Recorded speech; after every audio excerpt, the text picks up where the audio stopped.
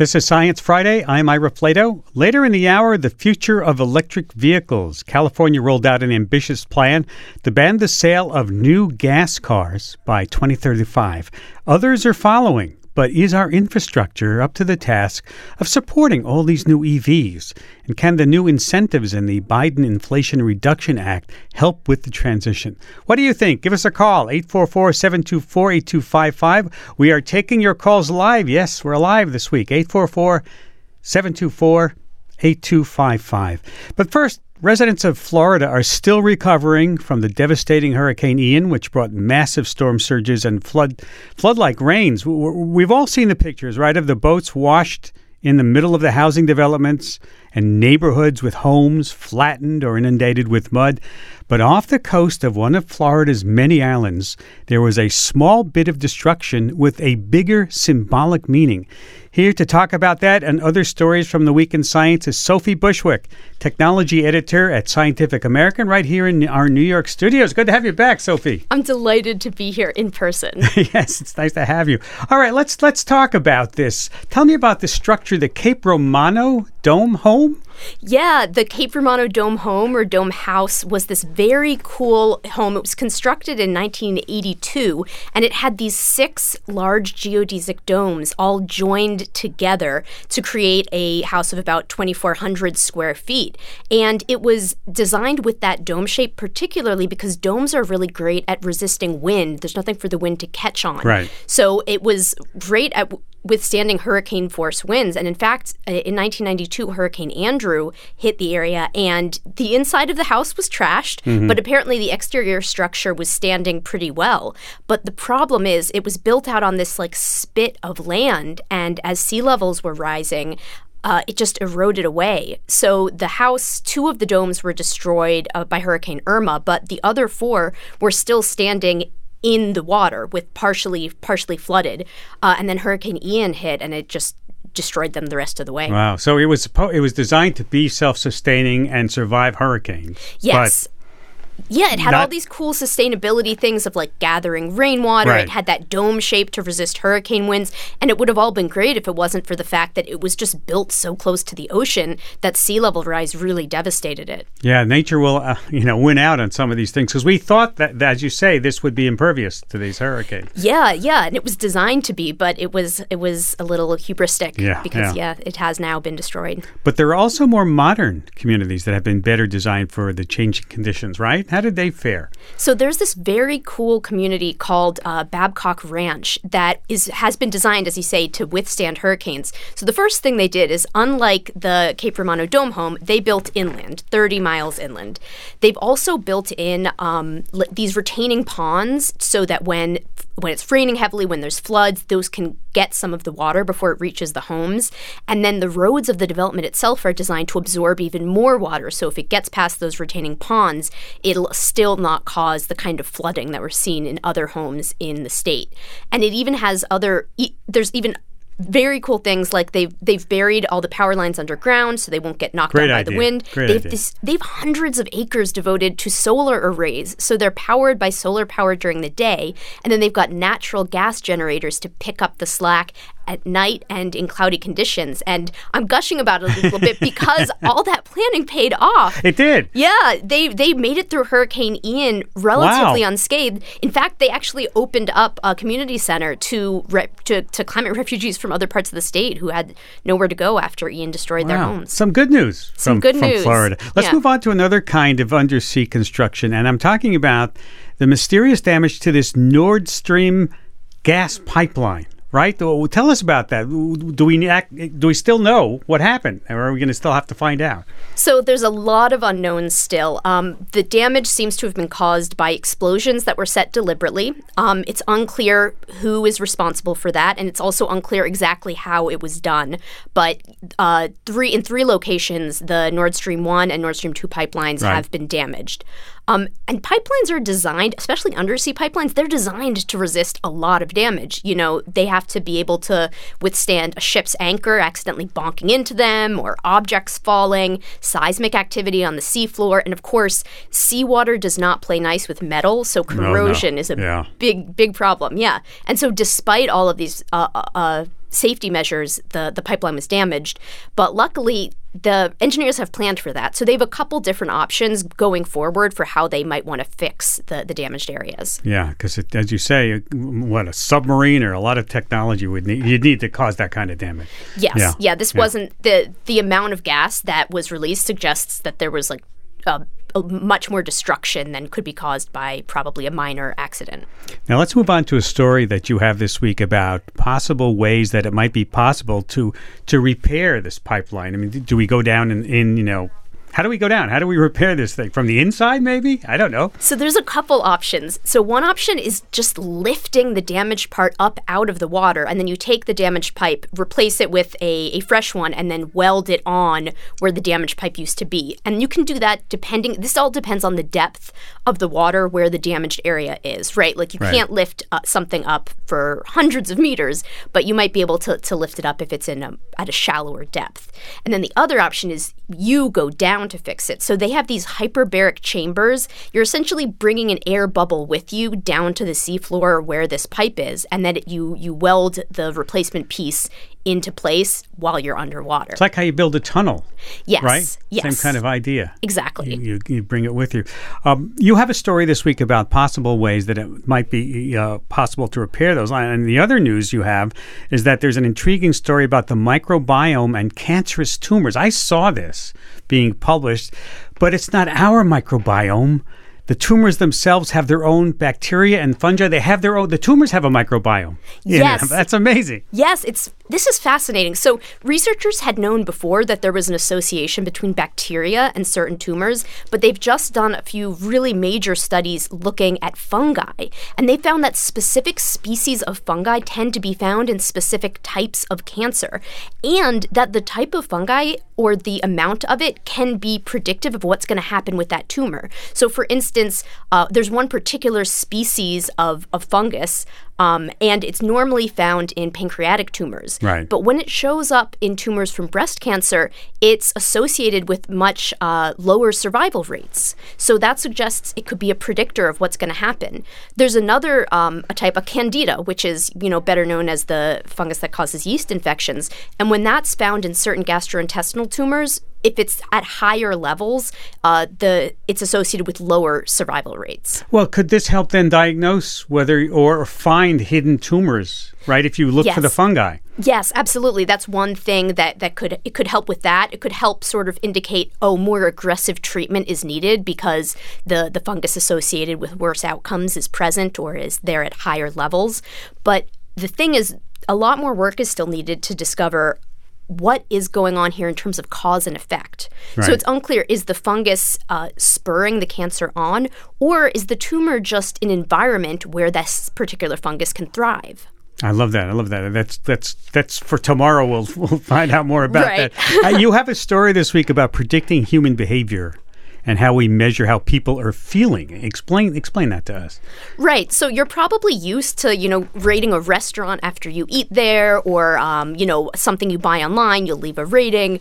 The problem is those, as you know, when you're trying to find a good place to eat and looking at how many stars people have left, it's very subjective, and it's not, it's based on people's feelings. And scientists don't love that. So when economists are making predictions about human behavior, they like to use hard quantitative data like the GDP of a country or what your socioeconomic status is. But a new study did look at the ratings people give for their own life. So they followed a group of 700,000 people over the course of 30 years, and they periodically asked them to rate on a numerical rating how their job was going, their marriages, and their health. And what they found was that these ratings, these subjective ratings of squishy feelings, were actually great at predicting human behavior. Wow, that is interesting. And something you're keeping an eye on, moving on, is a court case in Montana involving kids and climate change. Tell us about that, please. Yes, so this is going to be the first trial heard in court of young people suing the government in the United States. So there's been several different lawsuits of specific groups of children suing state governments and also suing the federal government. But in June in Montana, they're expected to actually go to court and plead their case. And a lot of kids, if I remember this correctly, a lot of kids have been saying, you're taking our future away from us, right? You have no right to do that, right? Yes, they're saying that their rights to have a healthy life without fearing for the damage that's been caused by climate change has been compromised by governments continuing to support fossil fuels and other industries that create emissions that spur climate change. So this has actually made it to court now? Yes. And we'll have a decision perhaps when? It's supposed to go to court next year in June, so next summer. Okay, get your breath on that. Yeah. Finally, we have, how shall I put this? Important news for all the cat owners out there. Research into how to tell behaviorally if your cat likes you. Is that actually possible? I know I'm not a cat owner, but I know how finicky cats can be. Can you actually tell if your cat likes you? Yes. Not? Your cat. You can. Cats are famously aloof, but you can figure out what your cat thinks of you because your cat treats you as a fellow cat. So if a cat is giving you signals that it gives to other cats when it likes them, that's a sign that it likes you. So, for example, cats love to rub their scents on things. They have scent glands around their head and neck. So if the cat is rubbing its head against you, it's leaving its scent on you. It's saying, I'm marking you. You're one of mine.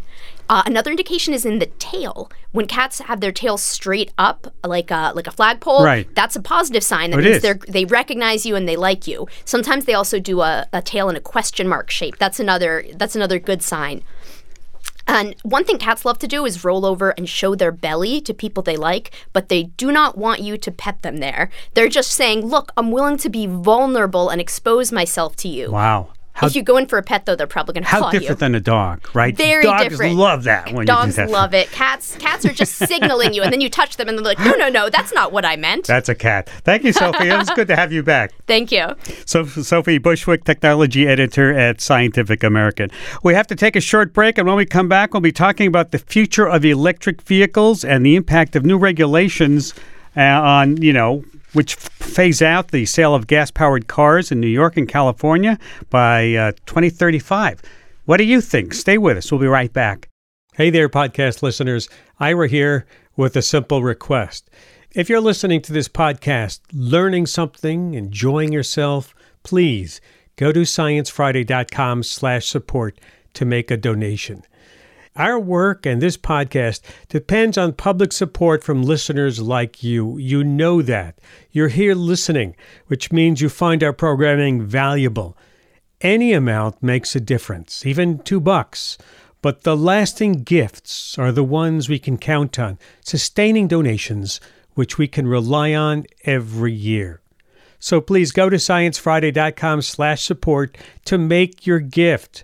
Again, that's sciencefriday.com/support. And thanks. This is Science Friday. I'm Ira Flatow.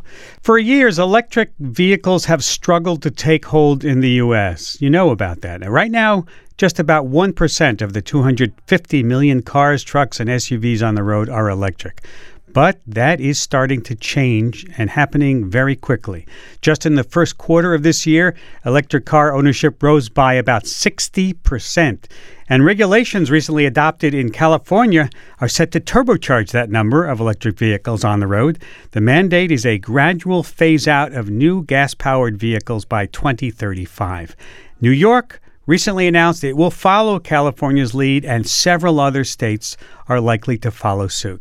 So, how big of a deal are these new regulations? And is our infrastructure up to the challenge? I mean, can it handle an influx of EVs? What about battery production? Can that be ramped up as well? And does Biden's Inflation Reduction Act help to stimulate the transition to zero-emission vehicles? Well, we'll be talking about the promise of brand new electric batteries, including trains. We're going to talk about battery trains. Did you know that electric batteries and trains now? They're experimenting with it. We'll talk about it. Joining me now to talk about the future of electric vehicles and take your questions are my guests, Jessica Trancik, professor at the Institute for Data Systems and Society. It's at MIT in Cambridge. And David Reichmuth, senior engineer at the Union of Concerned Scientists Clean Transportation Program. He's based in Oakland. Welcome, both of you, to Science Friday. Thanks so much. Thanks. You're Pleasure welcome. to be here. We want to hear from our audience also. Do you have an electric car or vehicle? If you don't, why not? And are there technology improvements that might entice you? Anything you've worried about also as people adopt electric over gas cars? Our number, 844-724-8255. That's 844-SCI-TALK. Let's get on with our questions. Let me ask you, Professor Trancik, how significant are these new regulations in California? What's your overall impression of how they'll impact the clean energy transportation transition? Yeah, I mean, they're really significant. It's basically signaling to the market that this transition is happening. If we also consider New York's commitments, this represents a large portion of new car sales in the U.S., and the U.S. is a large market, globally. So it's really, I think, going to help accelerate the transition to electric vehicles. That transition is already happening, but when you're thinking about climate change, the question is, how quickly is that transition going to happen, and is it going to happen quickly enough to help draw down greenhouse gas emissions to avoid the worst, help avoid the worst impacts of climate change. Mm-hmm. And David, how realistic is this target? I mean, no new gas cars being sold by 2035 in California and New York and several other states which are likely to adopt these regulations? Yeah, it's definitely realistic and achievable. One important thing about this regulation, it's not about flipping a switch. It's not about setting a target in 2035 and just hoping we get there. These rules start with model year 2026 vehicles and require 35% of new vehicles to be zero-emission vehicles. So it provides that pathway, that glide slope to get to that end goal of 100% zero-emission vehicles. And if you look at where we are today, in California for the first half of 2022, we were at 18% zero-emission vehicle sales. And that's up from just 5% 5 years ago. So we're really on that path. And if you look broader, if you look outside the U.S., we're seeing other countries moving ahead as well. Germany, for example, is at about 25% zero-emission vehicle sales. So it's something that the auto companies, I think this is a goal that they can meet, but we do need that regulatory backstop to make sure that they do make that transition, and as Jessica said, as quickly as possible. And so is this the push that car makers need to ramp up their production of electric vehicles, David? Yeah, this is an important part of making sure that drivers have the option to choose an electric vehicle when they go buy a new vehicle. And so this will help provide that certainty that we're going to get those vehicles out there. And what we've seen right now is that some of the auto companies are participating. Some of the companies are moving ahead. Some are taking a more measured approach. A lot of companies are moving faster outside the U.S., and that's something we need to change because the emissions from the transportation sector it's the largest sector for global warming emissions in the U.S. Here in California, personal cars and trucks are over 1/4 of all greenhouse gas emissions. So there's no way to address climate change without addressing personal vehicles. Jessica, historically, one of the big hurdles for people purchasing electrical vehicles is having charging stations, right, to use when you need them. Are we building up the infrastructure of charging stations too? What will it take to meet that demand for places to plug in? Yeah, so I mean, as David mentioned, it's really about this sort of pathway to getting there, to getting to a place where the entire fleet can transition to electric vehicles, and sort of achieve these climate benefits. And that process of expanding charging infrastructure is happening already. There's federal funding going into, expanding the network of chargers. There's a goal of 500,000 electric vehicle chargers along highways. It's important to install local chargers. enable residential charging and so forth. So the transition's happening. It's not without its hiccups, as we go through this process. One challenge is really to make sure that charging is available, for people living in different kinds of residences, not only people that have off-street parking, so that they can install charging when they're at home based on, work that we've done. That can be, such an important foundation for people that want to purchase electric vehicles. It means that essentially most of the time you don't even have to think about refueling your car at all. So anyway, I think there's a lot happening in this space, both coming from the private sector and then also with these government incentives, coming in to sort of, again, accelerate that process. Doesn't the Biden Inflation Reduction Act put lots of money into the interstate, putting charges in the interstate system? Yeah, and I mean, there's the earlier infrastructure law that, and that funding is already being dispersed to states.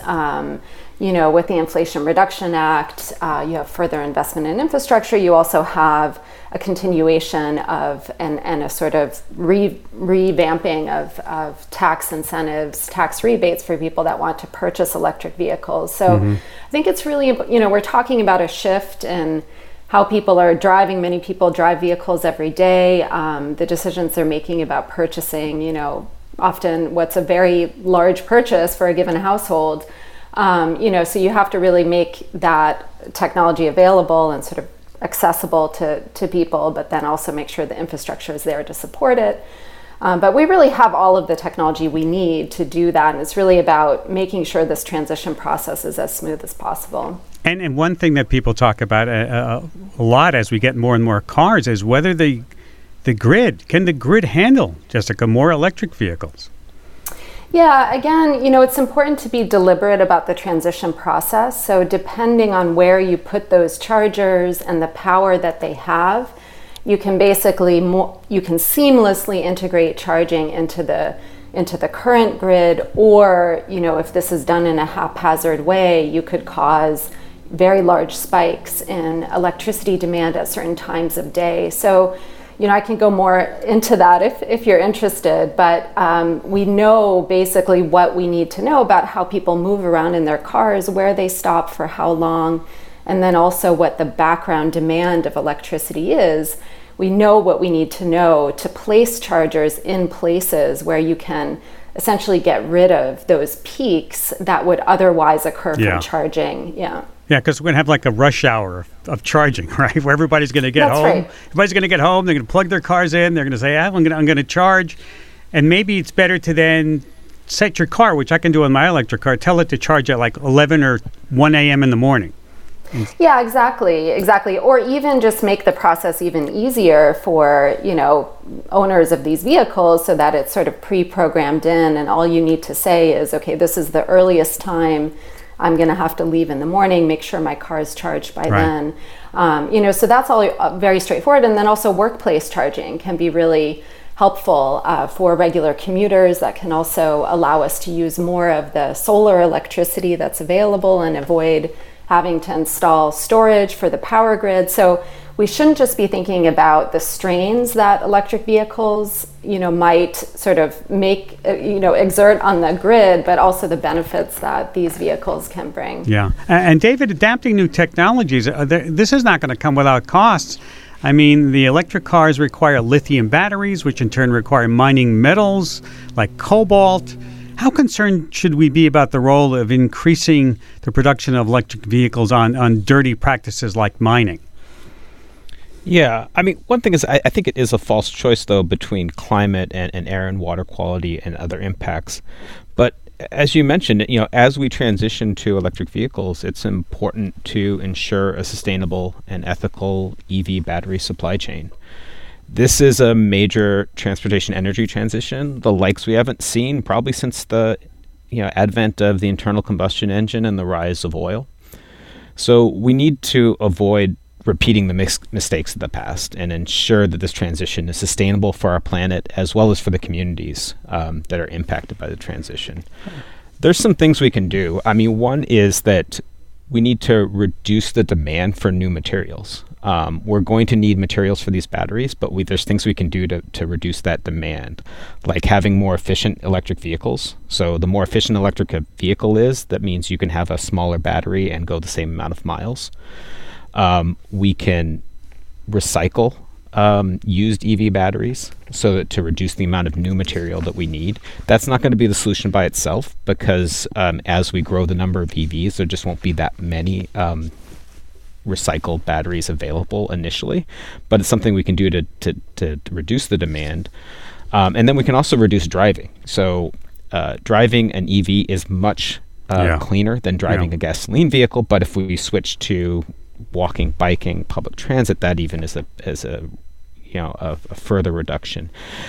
In addition to reducing demand, we can ensure that there's strong protections for communities and the environment at the mining stage. I think that is important, and to make sure that the industry ensures a battery supply chain that is ethical and sustainable. So many calls, so many people want to talk about this. Our number 844-724-8255. Let's go to Joe in Richmond, Virginia. Hi, Joe. Welcome to Science Friday.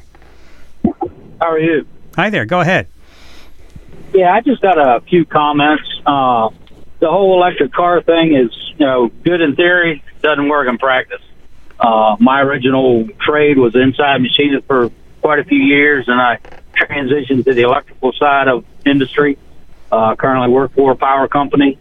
I deal with batteries every day, all day, with mobile substations and various other applications. Electric forklifts have nothing but problems with them. That's not even counting the computer side that monitors the batteries for these mobiles and forklifts, et cetera. It's just a battery is a battery. It's not a reliable piece of equipment. It's good for a stopgap application. And I'll give you a real quick example of how the battery thing's not going to work. I'm sure y'all know about that winter storm this past winter where we had, 100 miles of cars stuck on 95, right? Ran out of gas, et cetera, et cetera. Well, what do you think would happen if all those were battery-powered cars? You'd still be trying to charge them, get rid of the traffic jam. General rule of thumb is if it takes a battery, if you discharge a battery or batteries 6 hours, it takes 6 hours to charge it. I don't care what anybody says about quick charge batteries. There is no such thing. Okay. Interesting points. This is Science Friday from WNYC Studios. Talking about batteries. David, what do you say to that?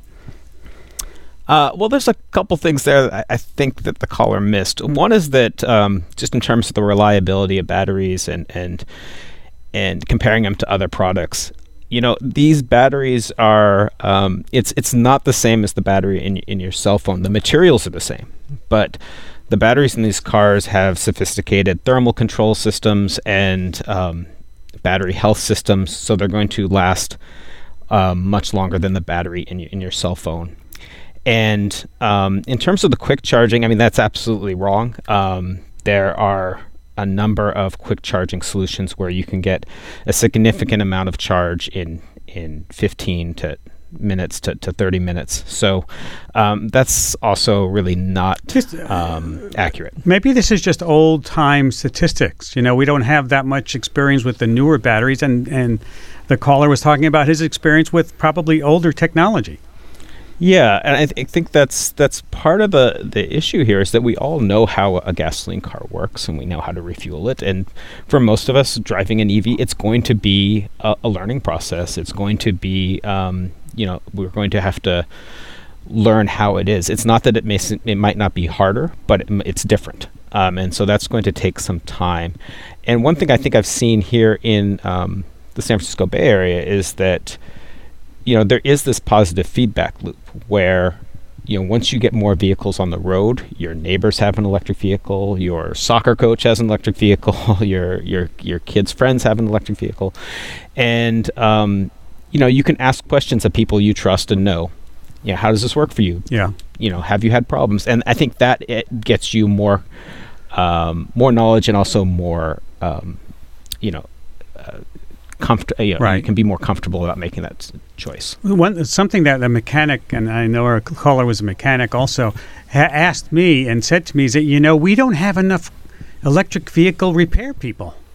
They're just not trained to to repair electric vehicles. We have them all over with internal combustion engines. Are people thinking about that also, creating a team of repair people? Yeah, that's also something that's going to have to change. I mean, there probably will be fewer repairs, especially fewer maintenance. So, if you have an all-electric vehicle, you're not going to have oil changes. You're not going to change spark plugs. You're still going to need brakes and tires are going to be the same. Right. So you can probably, it's the same technology, but there will be the need for people to build and work on electric vehicles, and those are going to be some different skill sets than for the conventional gasoline vehicles. Yeah, we're going to have to take a break. Lots more calls on our phone lines, 844-724-8255. We're talking about the future of electrical power. We're going to talk about electric trains in the next segment when we come back. And believe it or not, did you know that your diesel locomotive is generating electricity to run the train? Yeah, that's what the diesel engine is there doing. Why not swap out a battery for it? Some people are thinking about that and doing it. We'll talk about when we come back, also taking your calls. Stay with us. We'll be right back after this break. This is Science Friday. I'm Ira Flato. We're continuing our conversation about the future of electric vehicles. We've been just talking about electric cars so far, and I want to pivot to talk a bit about technological advances in electrifying trains. Calling all Sheldon Cooper nerds, my next guest worked to develop a freight train partially powered by batteries. Eric Gebhardt is the Chief Technology Officer at Wabtec Corporation based in Pittsburgh, Pennsylvania. Welcome to Science Friday. Hi, Ira. Thanks for having me on. It's an exciting opportunity. Well, let's start off by, how does this battery electric train work as compared to a traditional diesel-powered train? Yeah, so today we have diesel-electric trains, and what happens is you have a diesel engine on there. It drives an alternator that creates electricity. We then go ahead and drive the motors, the traction motors underneath that, just like an electric vehicle today kind of drives on the motors there. That's how we run it. And what our goal is going forward, and we already have one that's been operating out in California, operated for 13,000 miles, is to replace that diesel electric or that diesel engine with batteries. And how well is that working out so far? So it's worked fantastic so far. So we ran it out in California along with BNSF and the California Air Resources Board. Ran over 13,000 miles, saved over 6,200 gallons of diesel, wow, and saved 69 tons of carbon from being produced. And the way it works is you drop this battery electric locomotive in between two diesel electrics, and you kind of hybridize the train that way. And it's not so much how much are the batteries charged when you start, it's the regeneration that happens during the course of travel. I rode on the train in one of its last runs that we had. We discharged and recharged the batteries 3 times during that run. Wow. So is it not as simple as just swapping out the diesel and putting some batteries in there, or is it a lot more involved than that? Yeah, that's a big step, how to manage the batteries, how to do the thermal management on this, making sure you have the technology so that you always have some energy when you're going up over the highest peaks and you need the most tractive effort during those times. So it is just swapping this out, but there's always complexity in the details of the engineering. So when can we expect to see these freight trains and maybe passenger trains actually being bought up and putting on the tracks? Yeah, like I mentioned, we've already had one operating. It was a first of a kind operating in the tracks out in California. We now have orders for a number of these throughout the world, so it's very exciting to have this. We'll start shipping next year, and then just give a little more detail about these battery electric locomotives. If we're working closely with General Motors on the batteries, so we're working with them to utilize technology that they already have, right, and we're taking the pack from their Hummer electric vehicle, which they're starting to produce now. We've modified it slightly to make it ruggedized to run on rails, and then we stack 42 of these up. And so you have 42 times the power, 42 times the energy of a Hummer in one of these locomotives that we're going to be shipping next year. That is kind of cool to imagine. And I know you have your sights on creating zero-emission trains using also hydrogen fuel cells. Tell me about that. That sounds exciting. Yeah, that's really the next step. When you look at freight rail overall, it's already the most efficient way to move freight around the country. In fact, you can move 1 ton of freight 473 miles on a gallon of diesel today because you have steel wheels on steel tracks versus rubber tires on asphalt roads. The efficiencies are amazing. The next step is to go to batteries, and we can make this even 30% more efficient with batteries, reduce the carbon production by 30%. And by each one of these battery electric locomotives we put in, it's the equivalent of taking 646 cars off the road, 3,000 tons of CO2 saved per year as we do that. But then to completely decarbonize the trains, we're going to need a different energy source, move from diesel to hydrogen. And we're already working on that, both with fuel cells and then also burning the hydrogen inside the internal combustion engine. Wow, Eric, thank you. This is exciting. Thank you for taking time to talk with us today. Great. Thank you, Ira. Eric Gebhardt, Chief Technology Officer at the Wabtec Corporation based in Pittsburgh, Pennsylvania. We're talking about electrification of all of our vehicles and our cars. Our number 844-724-8255 with MIT Professor Jessica Trancik and David Reichmuth, Senior Engineer at the Union of Concerned Scientists, and our phone. As I say, 844-724-8255. And let's go right to the phones. Here we go. Let's go to Brian in New Hampshire. Hi, Brian. Hey, Ira, thanks for taking my call. Great subject.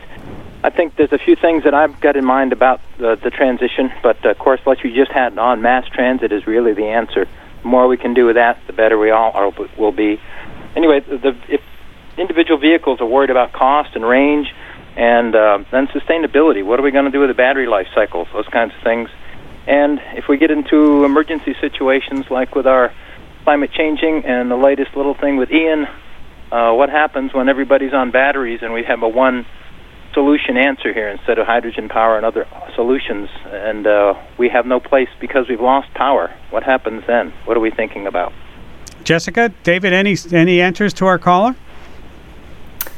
Yeah, I mean, I think that it is important to think about developing a portfolio of technologies. It's great to see all of the work that's happening with hydrogen fuel cells. I think the caller's point about public transit, expanding public transit, that's a much more climate-friendly way to go than, driving a personal vehicle, whether it's an electric vehicle or an internal combustion engine vehicle. So I think I agree with those points. On the point about the environmental impacts of mining materials for batteries, primarily lithium-ion batteries are used right now for electric vehicles. When you do a comparison of the life cycle impacts of extractive industries, for supporting an internal combustion engine vehicle, you have to extract the fossil fuels from below the ground, all of the metals that go into really any car, and compare that to the life cycle impacts of an electric vehicle. The electric vehicle still does come out, significantly reducing those impacts. But nonetheless, I think it is very important to think about the impacts of these extractive industries, whether for, metals, for electric vehicles, or really economy-wide. So I think that is an important theme to focus on going forward. And what about hurricane disasters? I mean, the survivability of electric systems. I would think, and I know some homes in Florida that had battery and electric power roof or shingles on there actually survived the hurricane because they were generating more electricity even as the sun came out. Yeah, exactly. And so, I mean, especially when you have this larger battery capacity, let's say you have a vehicle, you have this large battery capacity, that vehicle can potentially power essential, appliances and, lighting and other essential appliances in homes, and also potentially essential services, if we're looking at a community level. So I think there are great advantages to having more storage capacity around overall, and the personal electric vehicles can be an important part of that. Okay, Brian? Thank you very much. Thank you for calling. Yeah, thanks. Our number 844-724-8255. So many people. Let's go to, where are we going to go to next? Let's go to Rachel in Topeka. Hi, Rachel. Rachel, are you there? Hi. Hi there. Hey, can you hear me? Yes, go ahead. Okay, well, I did want to touch on what David was talking about in regards to the oil changes, the spark plugs, things like that we won't have to deal with, but we're going to have a lot more computer software issues with these vehicles. We can't just take it out into our garage, see if, husband or dad can help us out, figure out what's going on, or even, women and men both know what to do under the hood, so to speak, but we're going to get a lot more software issues, computer issues with these vehicles. We're going to have to find mechanics that are trained in these certain fields that are just hard to come by. I'm in rural Kansas. I'm going to have a hard time, number one, finding somebody that can do the work, figure out what's wrong with my car, diagnose it. I'm going to have to pay buku bucks. Do you know that? Do you know that once I find them? Do you know that for a fact? Oh, I'm guessing. Oh, okay. That's common sense. If we're going to have a lot more software in these electric cars, we're not going to have the manpower to fix them. Like, it's easy to go to a mechanic here 15 minutes down the road. There's quite a few to choose from, but if I have an electric vehicle here in this small town Kansas, what am I going to do? I'm going to have to drive 45, 50 minutes down the road to Topeka to hopefully find a mechanic that can diagnose the issue, and then how much more am I paying Rachel, do you know what's going on? Do you know that some mechanics are coming to electric owners' homes on their driveways and fixing their cars from some of the car makers? How much do they charge per mile to come out to my house 50 miles away? I don't think I don't know. It's a good question. The people I know who do this don't charge anything except for the repair. But it's a good point. It's just something to think about, something to think about Americans. We need to come up with solutions for problems like this, right? Yep. We're going to have to think about these things. Just small-town America, how are we being affected? And just one more thing, that first caller had a really good point. Sounds like he's up to date. His experience, he's working with these batteries. He's saying, hey, wait a minute, they're not reliable. You're going to be, I feel like that was an I told you so moment. 10 years down the road, he's going to say, I called, I told him so, because I know David spoke on, well, it's not true that their fast-charging batteries are out there, but I want to hear his response to David's response to his call, because I think it sounds like he does have some experience in batteries today and how they're just not reliable. What are we going to do about that traffic jam from the winter storm he mentioned? Okay, Rachel, I got to go. These are all great points. I thank you for calling it, and these are all, Jessica, things that we'll all be thinking about, right? Yeah, definitely. I mean, I think, it's with any new technology, there are questions. It's important to think about the service side of it. As David mentioned, the maintenance costs and also the types of repairs and maintenance that you'll need will go way down. But of course, even with internal combustion or gas vehicles today, things can go wrong with the computer system. That happens today. It could happen with electric vehicles too. But I think so far people are reporting a pretty good experience, and also like you were, touching on repairs that can happen potentially at home. Also, not having to think about refueling your vehicle on like 97% of days. You don't have to spend the time doing that. So right. I think there can also, but I these kinds of conversations are important, and there's going to be growing pains with any new technology, and so it's not to say everything's going to happen without any hiccups, but we already see that with the cars we drive today and the price increases in fuel and so forth. It's just, this is the world we live in. This is Science Friday from WNYC Studios, talking about the future of electric vehicles with Jessica Trancik and David Reichmuth. Also taking your calls. So we have, I think we can fit in another call. Let's try to do that. Let's go to Colleen in Dixon, California. Hi, Colleen. Hi. Hi, go ahead. I'm wondering if anybody has taken into consideration being in California, the harvesters and stuff that are out in the field that run on diesel, and when they run out, the truck comes to them, refills, and goes. If they already cost hundreds of thousands of dollars just to buy the machinery. In order to switch it over to battery would just be cost prohibitive. for the farmers. And then on top of that, there's no way when they run out of juice that you can bring a power plant out there to recharge them. And the time-wise is prohibitive, too, because a lot of times these fields need to be harvested that day. Mm-hmm. They don't have time to recharge them. David, how do you answer that?